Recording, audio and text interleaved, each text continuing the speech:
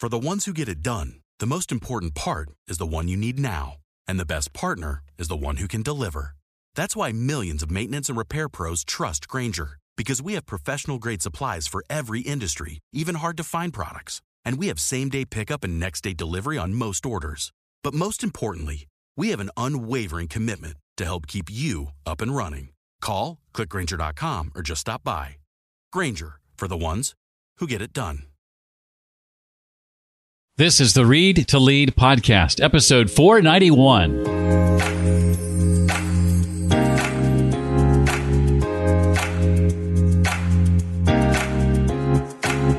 We want to think what I'm going through right now, I think I recognize on some level something other people may have gone through, but I'm a bundle of unique experiences. I'm different. And so to say, well, I'm going to sort of rely on a collective out there to predict my outcomes, well, I may find offense at that because it suggests that I'm just like everybody else.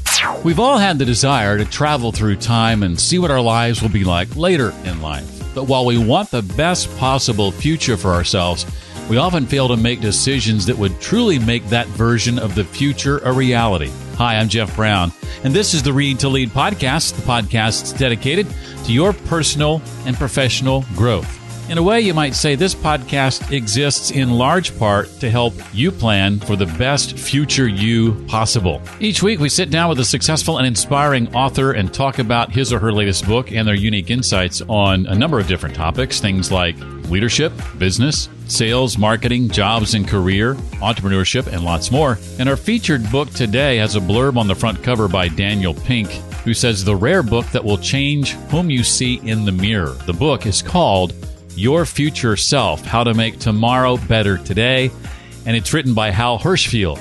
I'll be asking Hal questions like, are we the same over time? Is future me really me?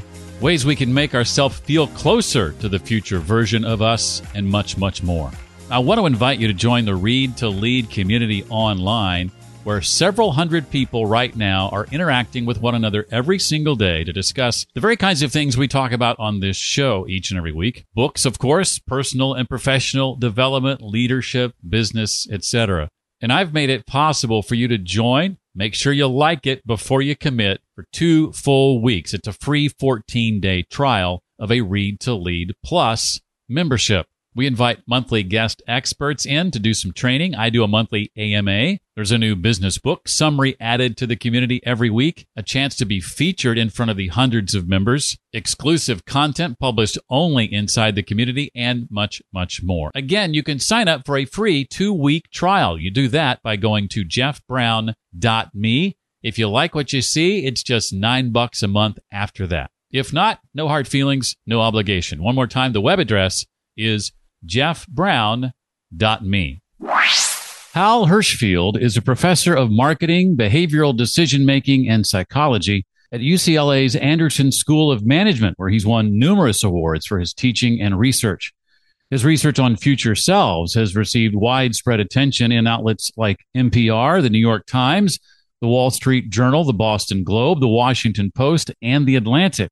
His research has been published in prestigious business, psychology, and general science academic journals, as well as in the Harvard Business Review, Scientific American, and Psychology Today. His new book is called Your Future Self, How to Make Tomorrow Better Today. Well, Hal, I'm excited to talk about this book. It's a book that I thoroughly enjoyed. I'm in a mastermind group, and when it comes to the next book we read together, this is the one I'm going to recommend, or actually insist that we read together as a group. Excited to have you here. Thanks for taking the time. Really appreciate it. Hey, thanks, Jeff. And thanks for those kind words about the book. I appreciate that. Well, I want to start with sort of a personal question. One of the things you dreamed about when you first learned that you were going to become a father was all the fun things you were going to get to do with your kids. And were I to have kids, I think you and I would be in the same boat, because for you, that boiled down to introducing them to music and movies. So I'm curious to know, what have Smith and Hayes learned about with regard to music and movies?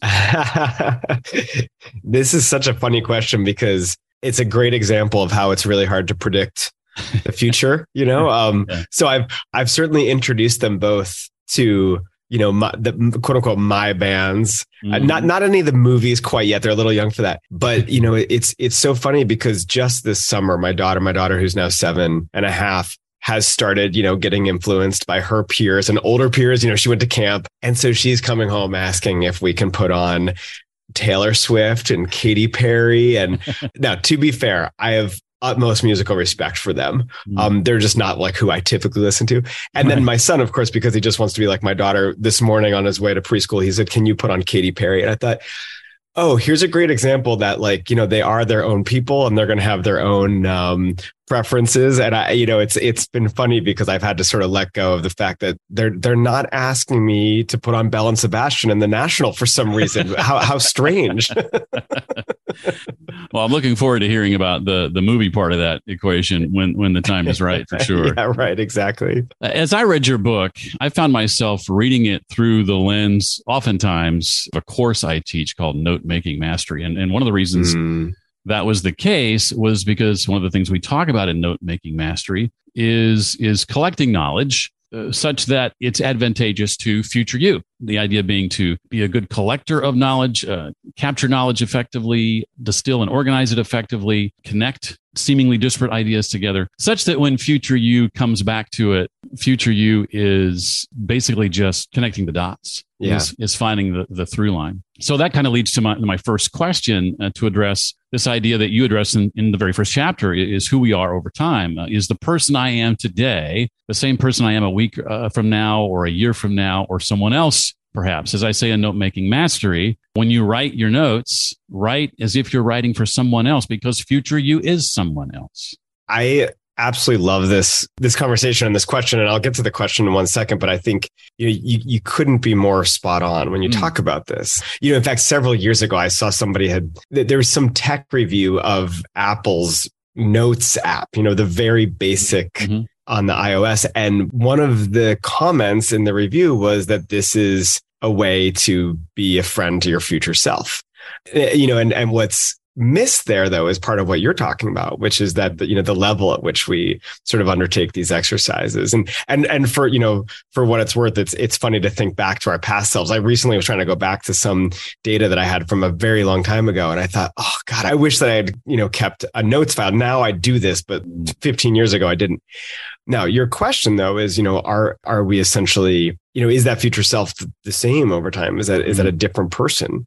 And it's a very complicated question, and I'll see if I can boil it down quickly. On some levels, we are very different over time. On other levels, we're the same.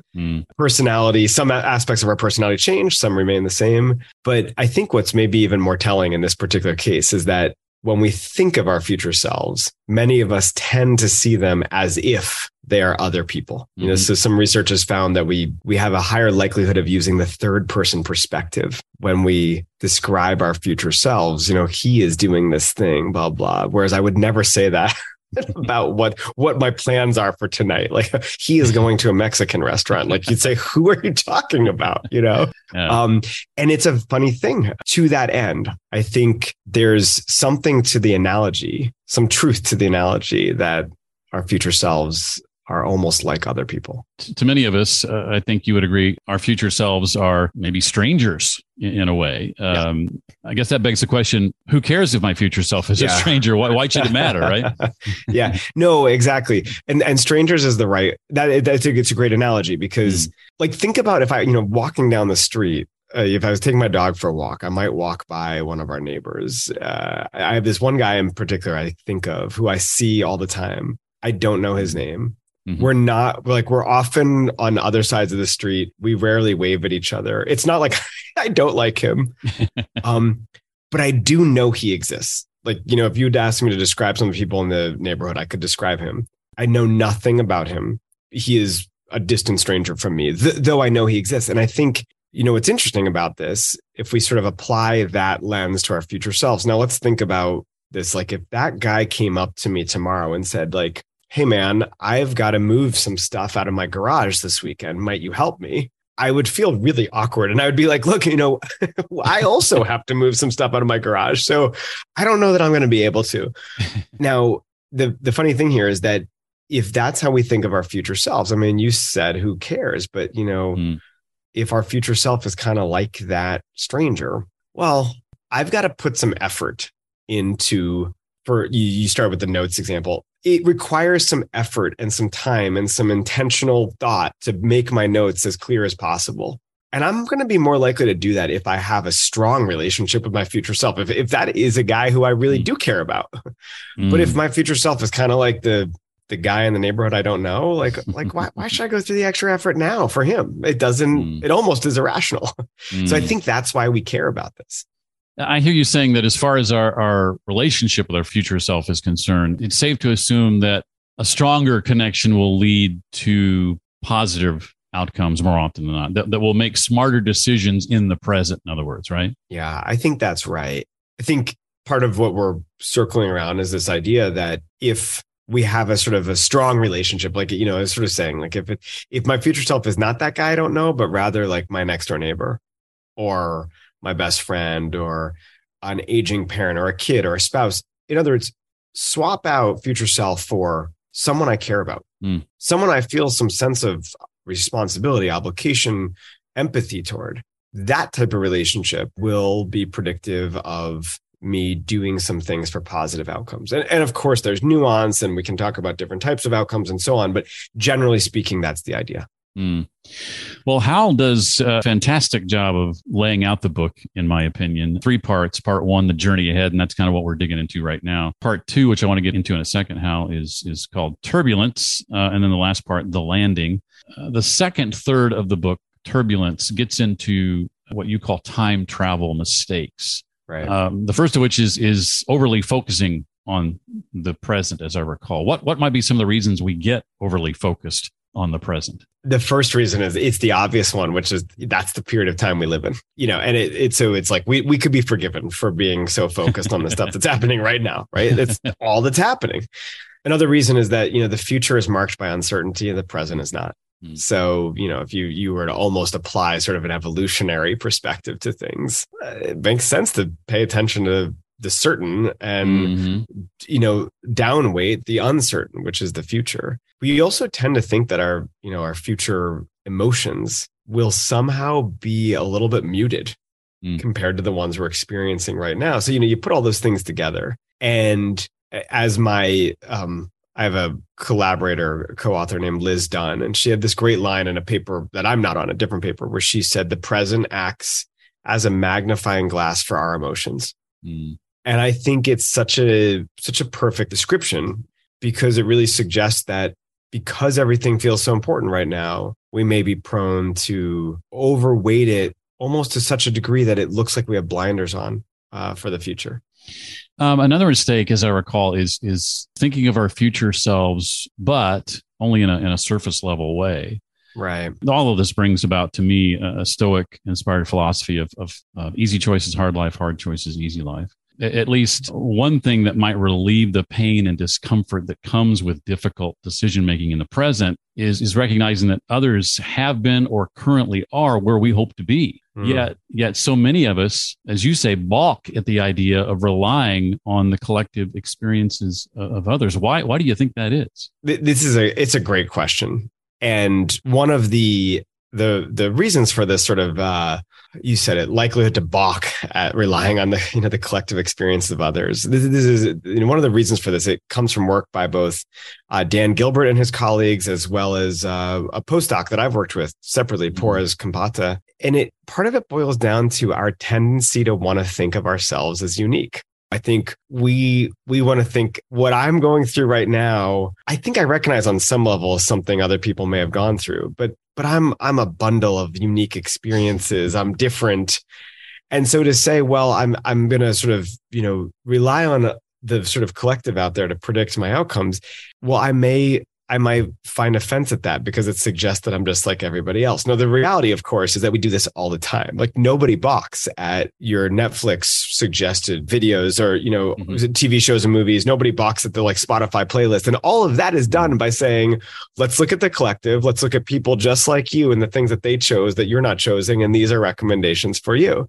And yet when it comes to sort of life experiences, the idea that, that somebody else is going to know better than me, it's something that we sort of shirk away from. And what's funny is that the research has shown that in a way, someone else's experiences, someone like us, may actually be a more accurate prediction of our own experiences than our simulations about the future, because we're pretty bad at doing that. There's a chapter in this turbulence section called Packing the Wrong Clothes. And in this chapter is a section that I found very interesting called The End Can Be Different. In many cultures, including our own, death is thought of as an outcome, to use your words, to be gotten over. Or maybe that's the words of a doctor you quoted now that I think about it. In what ways might we rethink this? Yeah. So the doctor that I talked to is BJ Miller, who's this palliative care doctor up in San Francisco, who's done a lot of thinking about how to change our relationship with the end and with death. Part of the problem here is that this is a period of time we don't want to think about. It's also, sort of in Western cultures, especially, it's associated with sort of decline and unhappiness and many of the things that we don't want to experience, even though that may not necessarily be the case. Part of the problem arises in our sort of inability to make mature predictions about the end. So, in the book, one of the things I spotlight is what's known as the end of history illusion, the idea that I know that I've changed from the past to the present, but I don't anticipate as much change from the present to the future, even though in all likelihood there will be. And then you sort of apply that lens out toward end of life planning. And one of the things that you quickly realize is that we may not appreciate enough the ways that our future preferences will change over time. And, I think this is an ongoing investigation, an ongoing topic of research, but I would really love to explore the idea that we can sort of improve these plans, or rather improve the likelihood of even making them, by fostering more of a sense of connection, not only to our own future selves, but to the future selves of our loved ones, who will ultimately be the ones who experience our deaths, assuming that we love them. Right. Yeah, it's really hard to think about the world with us no longer in it. Yeah. That the world will just go on like any other day once we're gone. And that's hard to wrap our heads around too. Roger Angell, the baseball writer, he has a great essay about, I think it might be called something like The Things Carol Missed. And he's talking about when his wife died. He starts by saying, early on, it's just a few things, it's like she missed, the sort of memorial service after the gathering after the service. And then he sort of goes on to talk about all the sort of accumulation. He was like, if she were to come back right now, I don't even know where I would start. And I think you apply that to our own end of lives. And it's really disconcerting to think about, the party continuing without you in a way. But it's so much more than the party. That's right. Veering now into the final third of the book, if we want to smooth the relationship between our present and future selves, what might be some of the things we do to make the future self, the future version of us, feel closer, perhaps? Yeah. So, I would say as a general principle, we want to try to do what we can to paint a more vivid, concrete, clear, and emotional picture of that future self. So one method that I really like, if we want to get down to sort of, the concrete here, there's a sort of conversation exercise, a letter exchange, where you write a letter to a future self, and then you write a letter back from that future self. And there's, something so nice about that, because it suggests that we're creating a dialogue rather than a monologue. And it also forces you to sort of step into the shoes of your future self and see the world through their eyes. And this too, it's where you mention, if I'm not mistaken, this concept of reverse time travel. Am I remembering that correctly?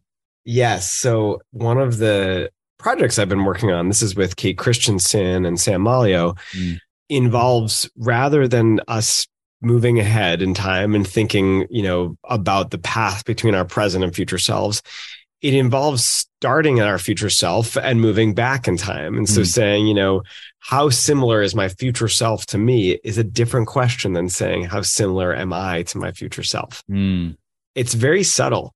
But the reason that question differs is because we have a different starting point. And so if we start in the future, that future becomes a little bit more certain. We're starting, in a place that makes it a little bit more concrete. And we're trying to think about, I suspect that part of what's happening also is that we're focusing on the things in common between that future self and the present self, rather than all the things that we don't share, which may be true when we start in the present and move to the future. I want to dip our toe in the water of these final two chapters just a bit before I ask some questions not directly related to the book, if I may. Absolutely. Talk about the different categories that you reference of what you call commitment devices that we can employ to better ensure we arrive at the future that we ultimately want. Yeah. And so commitment devices essentially are when we try to put guardrails on our future behavior to constrain ourselves to act in the way that we want to. And there's a variety of classifications, but the way that I like to think about it, and it's derived from work of others as well, is to say, well, there's what we call psychological commitments, where I'm basically saying that I'm going to do something. I'm telling you, Jeff, I will, talk to you at 12 p.m. on Wednesday.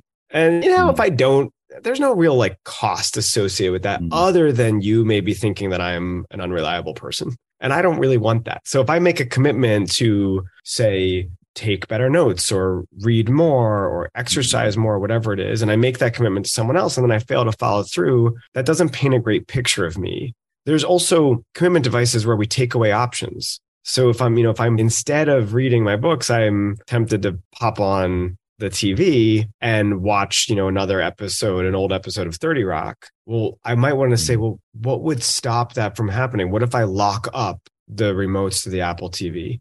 And then I can't even do it if I wanted to. And then there's a third category of commitment devices, which is where we add in a punishment if I do something. So if I said to you, Jeff, I'm going to read more and, stream less, and you're going to check in with me. And by the way, if I fail to follow through my commitment, I want you to magically press a button and have $500 of mine donated to a political organization that I don't want to donate to.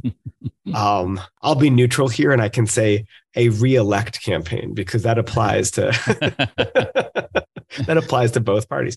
I mean, in fact, there's this isn't just magic. That stick.com with 2Ks, they allows you to set up these sorts of contracts where an accountability partner can introduce the punishment there. So, and that's a very strong deterrent.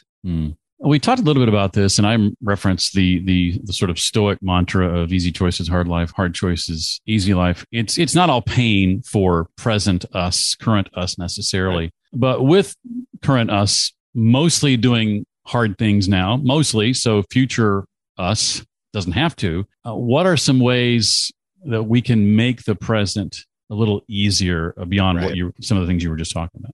I mean, I think, one way of thinking about this is that it's never the case that future us is doing things to make life easier for present us, right?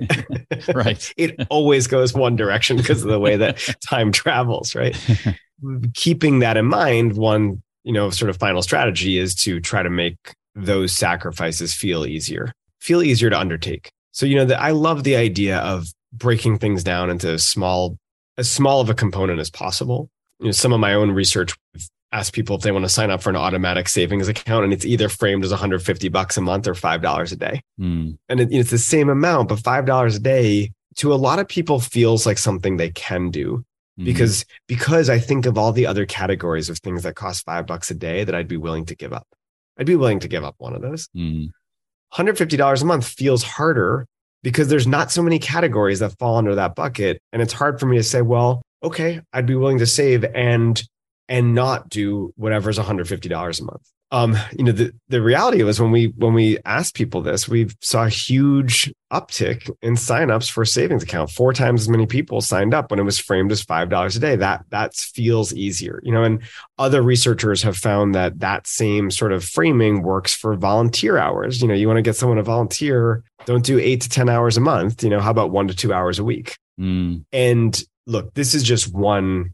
This is just one strategy. In the book, I talk about others. And I mean, I think it's also sort of an encouragement, to sort of prompt people into thinking about what are their own ways, what are the idiosyncratic ways that I can, or that you can break things down into smaller chunks. I do this myself when I go on a run. I sometimes think, well, ideally I'd go on a 30-minute run or longer. And sometimes it's really hard to sort of motivate to do that. But I said, well, what if I just start with a 5-minute run? Of course, I know what I'm doing there, right? But right. It is a little bit of a trick. Yeah. I believe it's either this chapter or chapter 8. I can't remember which, where you talk about temptation bundling and the research that Katie Miltman has done there, which coincidentally, an article she wrote on temptation bundling, we use in Note Making Mastery as an exercise for taking an article from the web and distilling that down and crystallizing it and remixing it and et cetera, which I thought was when I read about temptation bundling in your book, I thought, another coincidence. I'm thinking about Note Making Mastery anyway, and there it is. Anything I didn't talk about with regard to the book that you want to make sure people walk away with or know about? Yeah, I mean, I think one of the big points I try to make at the end of the book is that it's not all about present sacrifices for future well-being, right? But that in fact isn't that's not the gist of the book. And I think that would be the wrong interpretation. You know, really, if there's a focus, it's about figuring out how we can sort of like smooth things out over time between who we are now and who we will be. Sometimes that means leaning in and doing the indulgence now, doing the thing that really is meaningful now, so that future me has memories and experiences to look back on. Sometimes it means holding back so that there's more for later. But if we just did one or the other, I don't think that's the type of life that will be as highly valued as we want it to be. Right. But rather sort of figuring out the mix is what may matter the most. We can't live every moment for how it impacts the future. We have to experience things in the now too. It's a balance, just like anything else. Tough question for you, no doubt, in that your background and being an author and the courses that you teach. I want you to name a couple of books that are among your favorites, maybe two or three that have had a significant impact on you over the years, if you can narrow it down to two or three. Yeah, no, it's a really good question. So I was an English major. I was an English and psych major in college. So I actually get a lot of inspiration from fiction, and not just nonfiction. So A Visit from the Goon Squad by Jennifer Egan. It's a beautiful novel about sort of these it kind of starts with like a group of friends, in New York, and it just spins off from each of them and their sort of stories and like how they intersect with like total strangers too. And there's like you could make a map and see like how all these points of connection intersect. And I mean, first off, she's an incredible writer, but separate from that, it is such a beautiful meditation on the sort of like interconnections that we all experience in ways that we have no idea. We really have no idea about. And I think that, that's really helped me in my just sort of life. And then also, my work and my writing as well. I also loved a nonfiction book called, it sounds very self-helpy, but it's called How Proust Can Change Your Life by Alain de Botton. He's a French, I don't know what you would call him, sort of public philosopher, I guess. And he takes all of these lessons from Proust that are, I would say probably like inaccessible to a lot of people without proper, a proper whatever, like college level course, right, and distills them into these very sort of practical lessons for life that, I think that book might be 20 years old, maybe more, even 25 years old. And I've found that, just like incredibly useful and something I come back to. Nearly 500 episodes of this podcast and 2 books that are being recommended for the first time. That's not easy to do, sir. Good job. Well, your listeners can tell me if those aren't good recommendations because they're not that helpful. I don't know. I'm sure they're excellent recommendations. I have no doubt about it. You teased that your note taking has improved over the last 15 years earlier. I'd be curious if you'd be willing to share any tips or tricks or strategies that you've acquired over the years when it comes to note taking, or as we like to call it, note making, knowledge capture, and et cetera. One way it's improved, I mean, it's like, I hate to get to the sort of concrete level of specific apps, but I love Evernote. I know everybody has their sort of like, specific preference and taste, but I feel like so many of the things that I think about, happen while I'm driving or racing between things, and to be able to sort of like jot something down or dictate something in a way that then appears across my platforms. And then also to be able to, save things. So, when I was writing the book and, when I teach my class, it's so nice to come across something that I'm reading and be able to save it into a well-labeled and organized folder. Some of the book writing was easy because I had gone back to all this stuff I'd been saving for years and years. But one thing that was interesting is that I think sometimes in the present, I categorize on too broad of a level. And then I later go back and say, I really should have gone more narrow. So I had this folder that was like book. And then once I started writing, I realized I need to divide this into, 10 subfolders or 9 subfolders or whatever it was. Right. So that's a space I'm still trying to improve on. You mentioned being on the go and capturing things. A couple of apps that I found quite helpful are audio-based. AudioPen is one, audiopen.ai, and theoasis.com is another. And I recommend those two specifically because they don't just transcribe your out loud thoughts, but they take your out loud thoughts, which is a lot of times gibberish in the midst of genius, and it fixes all of that such that what it spits out is coherent and organized already instantly. That's great. Via the AI. So that might be something worth checking out. Oh, I appreciate that recommendation. Well, the book again is called Your Future Self, How to Make Tomorrow Better Today. I highly recommend it. Your future self and your current self will both thank you for having read it. Al, thank you so much for being here and taking the time. I really, really appreciate it. Jeff, thank you so much for having me. I appreciate it as well. I've got tons of highlights from Hal's book, lots of things I've underlined that I want to dig into a little bit more later. Got lots of value out of it. I think you will too. You can pick it up at my website. I've got a link there at readtoleadpodcast.com/491 for episode 491. There you'll also find other links and resources we talked about today, including how to connect with Hal online if you'd like to do that. One more time, that's readtoleadpodcast.com/491. Sometime this week, be sure to make your way over to jeffbrown.me to sign up for a free 2-week trial of Read to Lead Plus.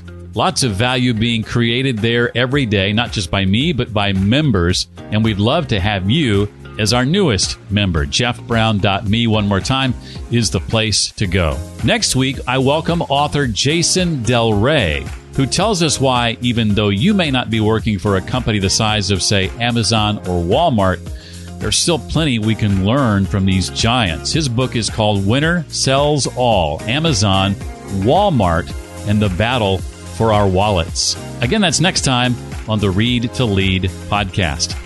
Well, that does it for this week. Hope to see you next time. Until then, as always, remember, leaders read and readers lead.